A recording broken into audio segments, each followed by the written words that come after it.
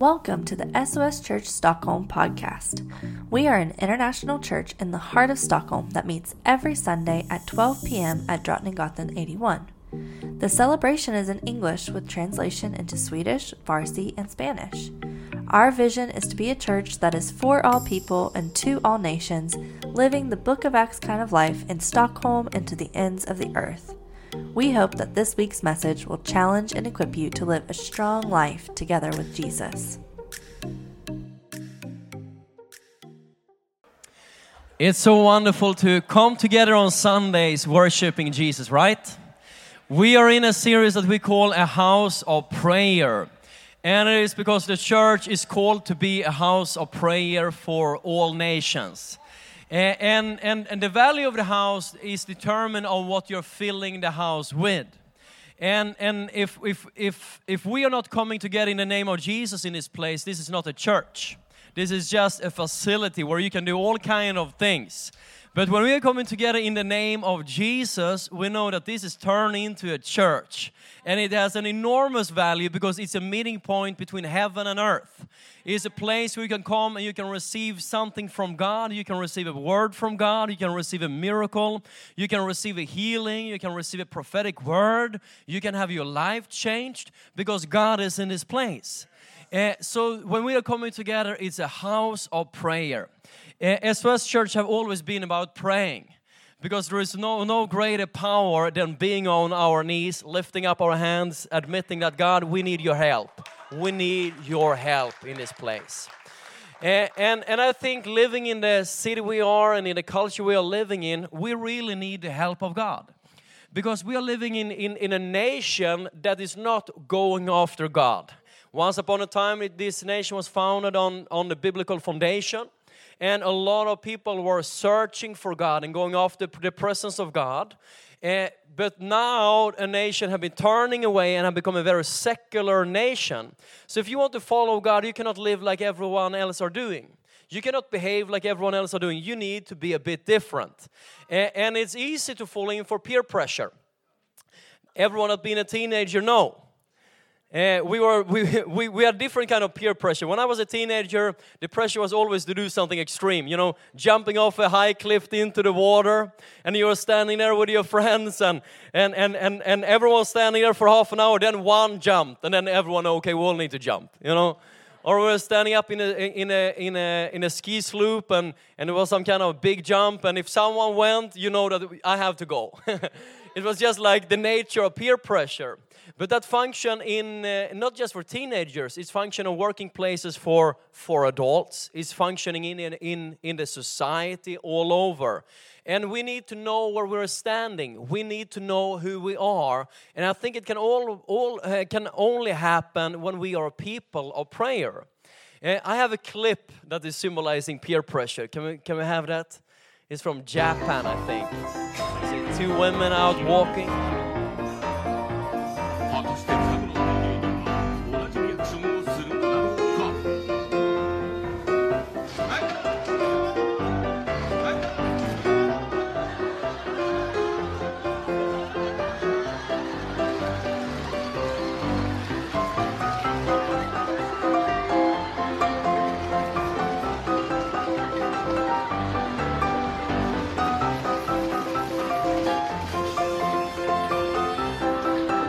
You know, it's easy to change direction when everyone is running one way, but you think like, this is the way to run, this is the way to walk.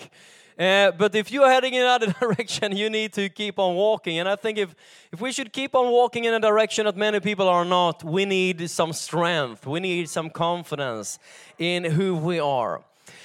Someone that was standing up against the peer pressure was back in the days in Germany during the Nazi regime was August Landmesser. He had been part of the Nazi party in early 30s. And he had joined the Nazi party, but after a while he was falling in love with a Jewish girl. And when he was falling in love with a Jewish girl and he saw what the party was heading, he understood, I cannot just follow along doing what everyone else were doing. So he stopped. He was living different. He refused to join in like everyone else did. He tried to escape out of Germany, but he was stopped at the border.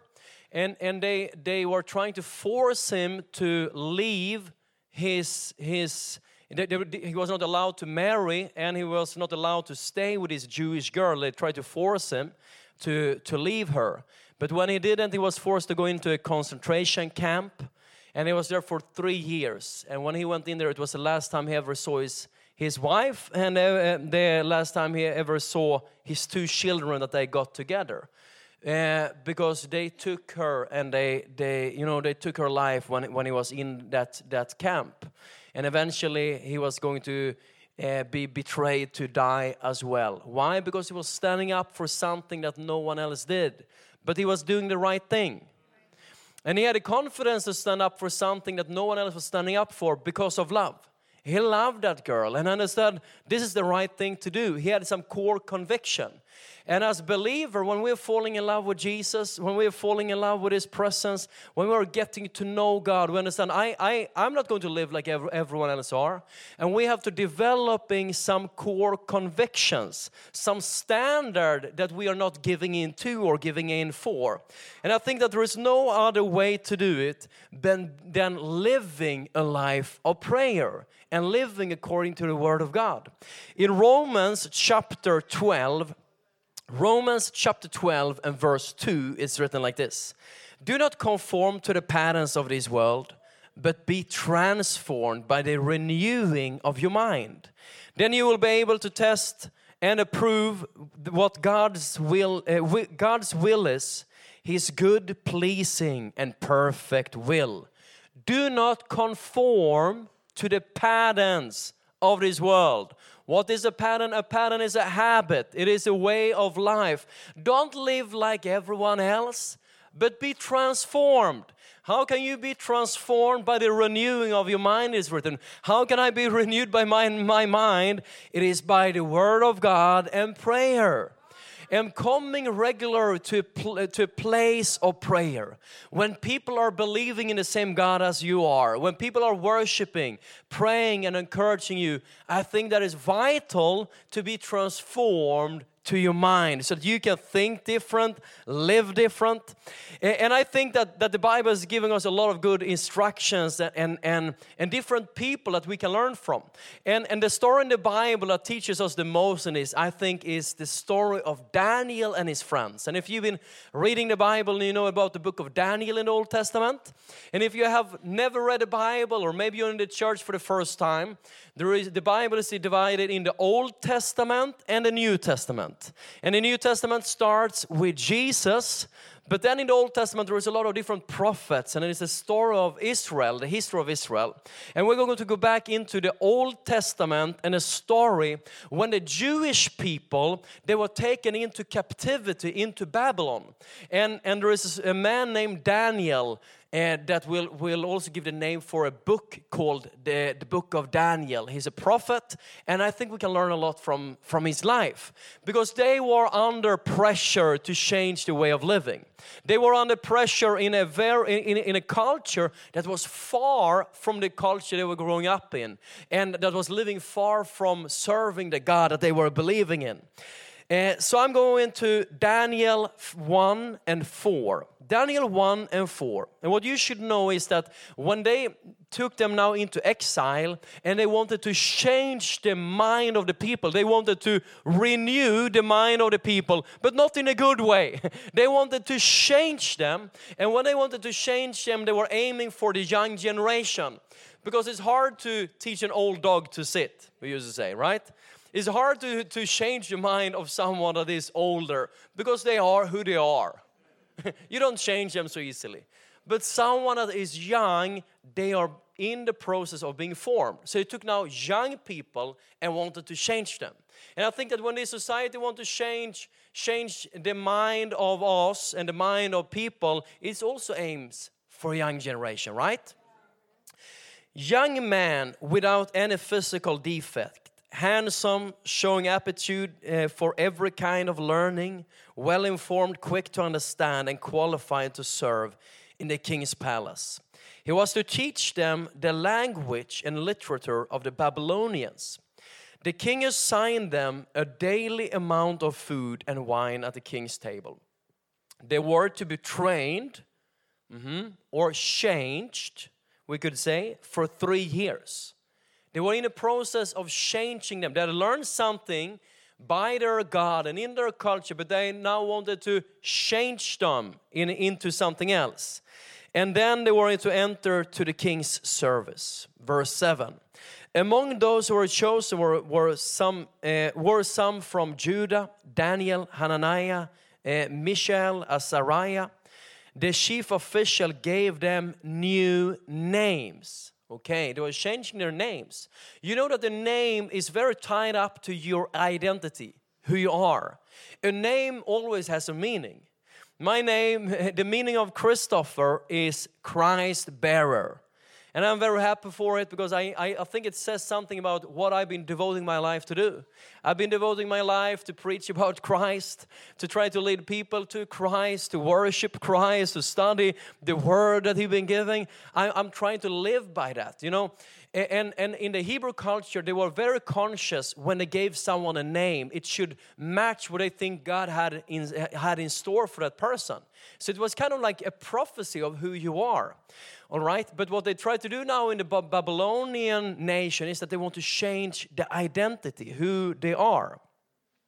So they gave them new names, and I just want you to see this.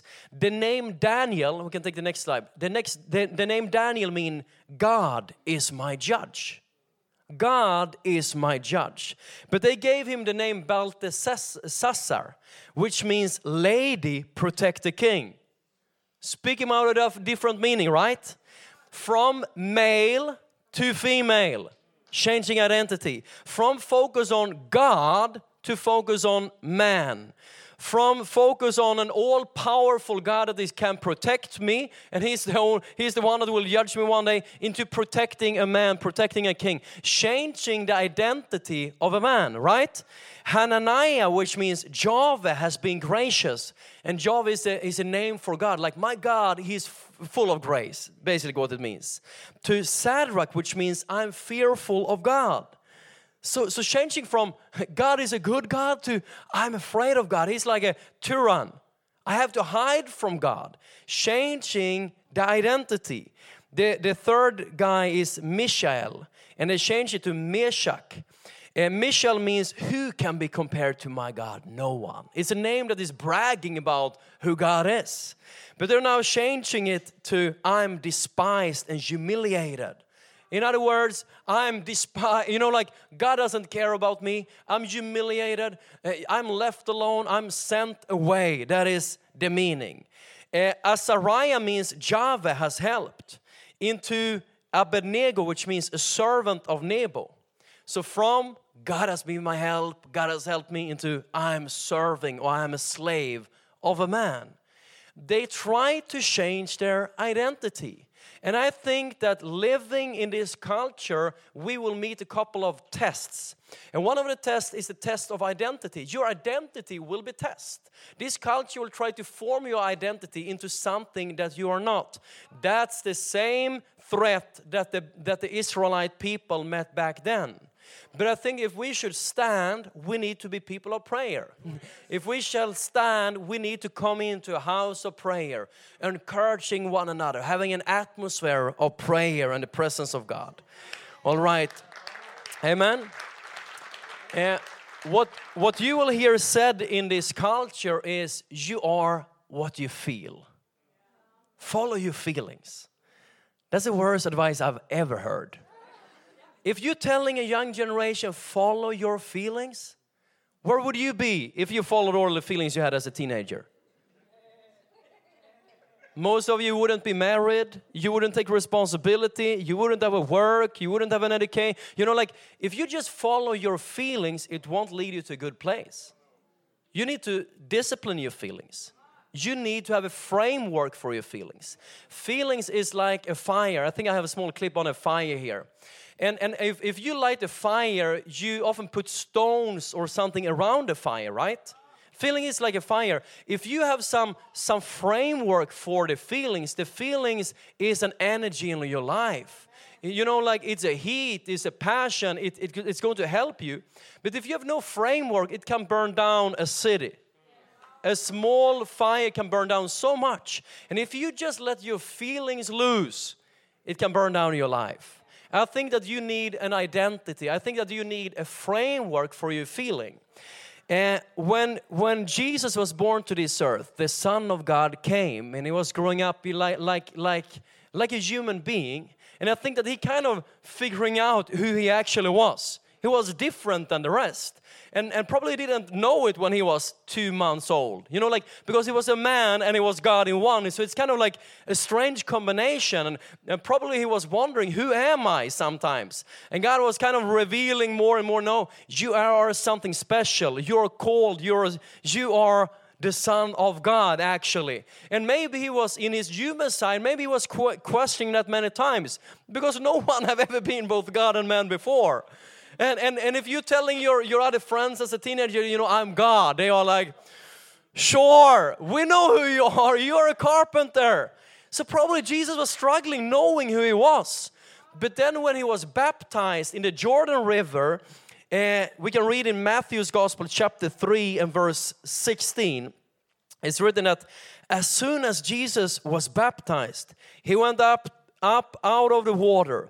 At that moment, heaven was open, and he saw the Spirit of God descending like a dove and alighting on him. And a voice from heaven said, "This is my Son." He's telling him who he is. God the Father is not asking him, "Who are you?" He was being baptized and he heard from heaven, "Who are you?" I feel like no. He's telling him, "You are my Son, and I love you, and I'm well pleased with you." Amen. I think that if you want to know who you are, if you want to be confident, if you want to be able to stand up in a culture when everyone else are bowing down, if you don't want to fall into the peer pressure of being like everyone else, you need to hear the voice of a heavenly Father. You need to be a person of prayer so that you can understand who you are, that you're called to be different, that you're called to stand out, that God has a higher calling for you. God doesn't ask the son, "Who are you?" He is telling him. And I think as parents too, you can tell your kids who they are. You are loved. You are a boy. You are a girl. That's your identity. Amen? You know, we are not just living by feelings. We need a framework. Otherwise, you're going to drift around, not knowing where to head. And I think that the Word of God is giving you a framework. Is giving you an identity. And I think that more than ever before, you need to base your identity in the Word of God and in the presence of God. Amen? This is what they faced. That a test that they faced in Babylon was the integrity test. They wanted to be different. We have a film clip of a fish that is swimming against the stream. I think this was Daniel and his friends in Babylon. This is you, that is us in Stockholm. If we're not going to live like everyone else, you need to swim against the stream at times. You need to live a bit different. It's easier to just turn around floating. But that's not what the fish is for. They die, and it's just a dead fish that is floating with the stream. Someone that is alive is swimming against it.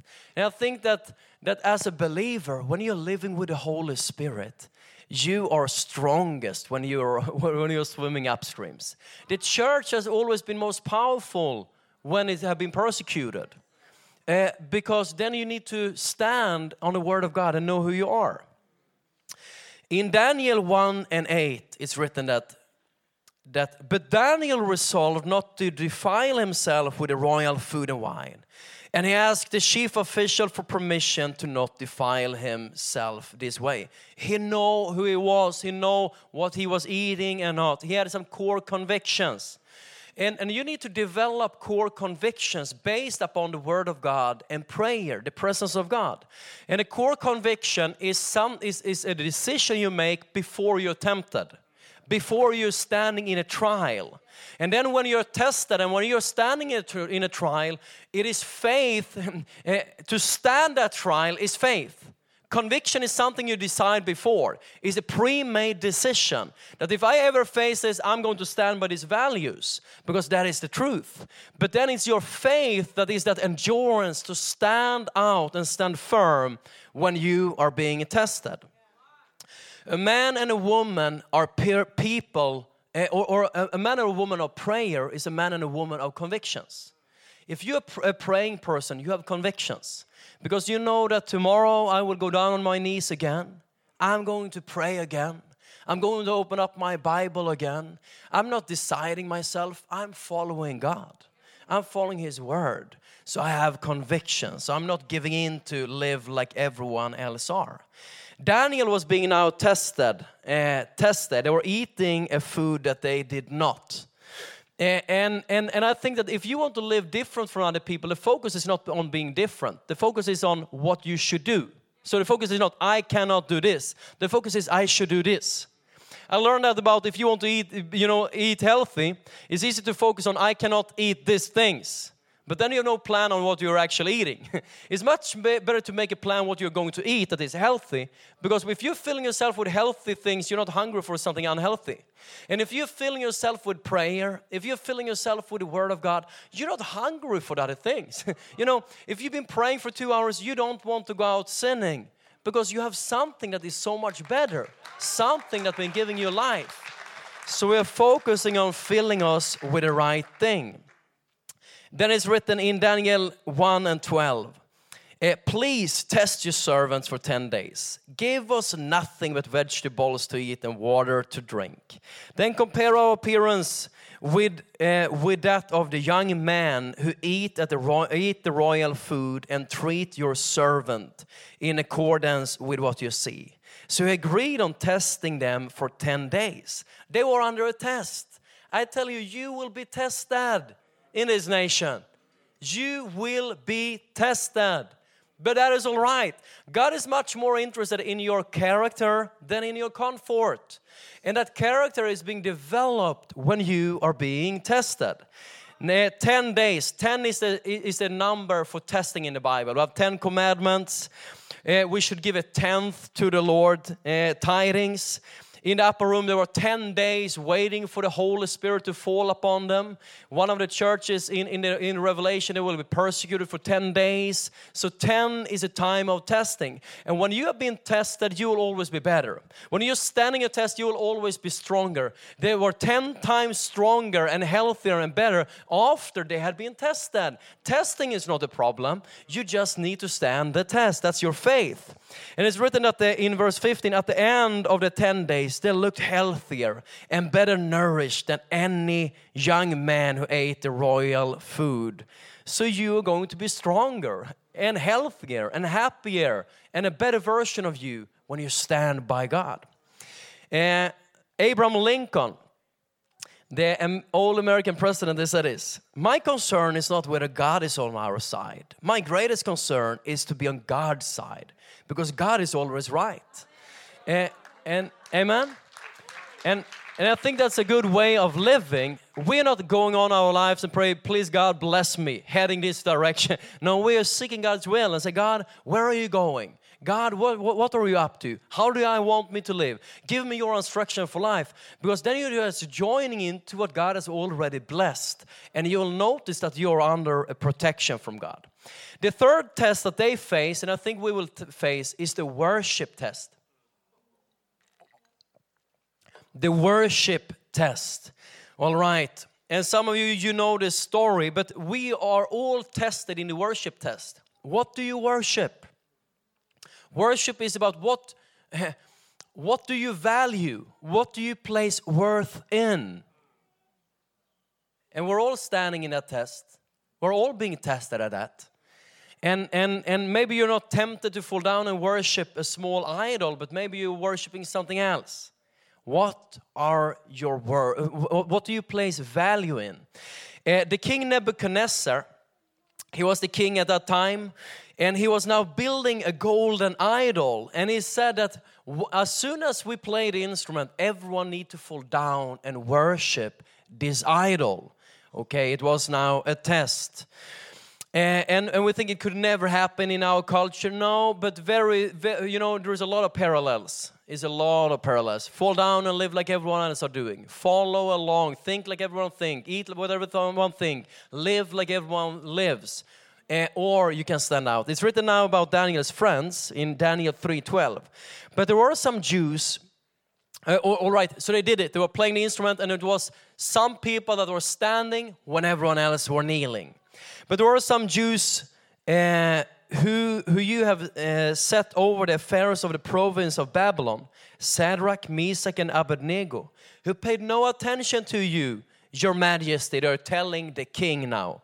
They neither serve your gods nor worship the image of gold that you have set up. Nebuchadnezzar said to them, when he faced now Shadrach, Meshach, and Abednego, he said, "Is it true that you do not serve my gods or worship the image of gold I have set up?" Maybe you will not hear exactly the same in the society, but the society will say, "Is it true that you not think like we are thinking? Is it true? Do you actually think something different?" That is what you will hear in the society. And they say, okay, now when you hear the sound of the horn, flutes, cithara, a lot of instruments here, we should have harp and all kind of things. We should have them all here on the Sundays, I think. If you're ready to fall down and worship the image I made, very good. But if you do not worship it, you'll be thrown immediately into the blazing furnace. Then what God will be able to rescue from my hand? All right. It's a threat. If you don't do what like we do, it's over with you. It's the end of your life. You are certainly going to die. So how can you stand when everyone else are kneeling? How can you stand for something when everyone else are bowing? I think that the only way to stand when people are kneeling is if you kneel when others are standing. If you're kneeling before God, you can stand before men. Amen? Because you care more about what God thinks than what man thinks. So you need to make it a daily habit of kneeling before God, submitting to Him, and then you can stand when others are kneeling. Shadrach, Meshach, and Abednego replied to him, "King Nebuchadnezzar, we do not need to defend ourselves before you in this matter." And I love, they're not provocative. They're not seeking a fight. We are not even defending ourselves. If we are thrown into the blazing furnace, the God we serve is able to deliver us from it. And He will deliver us from your majesty's hand. But even if He does not, we want you to know, your majesty, that we will not serve your gods or worship the image of gold you have set up. And I love this. They know who they are. They have core convictions. They know what they do and they know what they don't do. We're not worshiping your gods. If you want to throw us into the fire, you can do it. But we will never be in your hands. If we die, we're with God. If we live, we're with God. We're not living in front of you. God is the one we're living in front. You can kill the body, but you cannot take the spirit. You cannot take the soul. Because we're living for something greater. And I think you and me, we need to know who we are. We belong to God. Maybe you're here and you're like, it's the first time in a church and this is a hard speech. I tell you that God can change your life. God is that love that you can devote your life to in the same way as what was his name? Landmark. Like the German man, he he didn't follow the peer pressure. He didn't live like everyone else because he found a love in his Jewish girl. And in the same way, when you meet with God and you understand how much He loves you, and that He died on the cross to forgive you your sins and take away everything you have done wrong, and He's giving you eternal life, and He's giving you peace of heart, and He can heal you and He can set you free. When you are met with God, when you've been in His presence, you don't want anything else. And you feel like this is worth standing for, this is worth living for, this is worth dying for, because I have something greater than the world can offer me. You can come with your money, you can come with your threats, you can come with your money, you can come with fame and everything, but I'm living before God. That is what I'm living for. So we're not going to bow down. We're not even defending ourselves. And many of you know the story. They were thrown into the fire. And after a while the king is looking into the fire, and it's written that he sees a fourth man walking in the fire. And it looks like a son of God. And the ropes that they were bound with, they are burned up. But they have not been hurt. And they're taking them out, and they're now saying, wow, your God is the real God. So everything is changing because they stood the test. They saw that you have something that is actually working. So they didn't bow for the idols. A couple of chapters later, there is now a new king in chapter 6. And now Daniel, he's also tested. But they don't try to have him worship another God. They've been giving up on that. Now they just forbid him to worship his God. So they're issuing a decree because everyone is jealous of Daniel because there is a favor upon his life. He has another standard. He's better than everyone else. So they're saying, no, you're not allowed to worship any other God, because if you do, you're going to be thrown into a lion's den. People are shivering with fear, and it's written in Daniel 6 and 10 that now, when Daniel learned about the decree had been published, he went home to his upstairs room where the windows opened towards Jerusalem. 3 times a day he got down on his knees and prayed, giving thanks to his God just as he had done before. He's not changing his ways because he has a habit.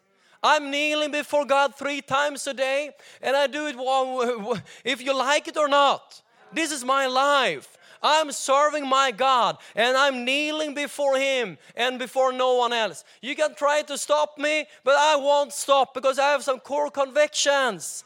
And I think that we need to be people of prayer. I don't say that everything will be easy in this society. I don't say that you won't meet any challenges or obstacles. You will. And Jesus said, in this life you will have trouble.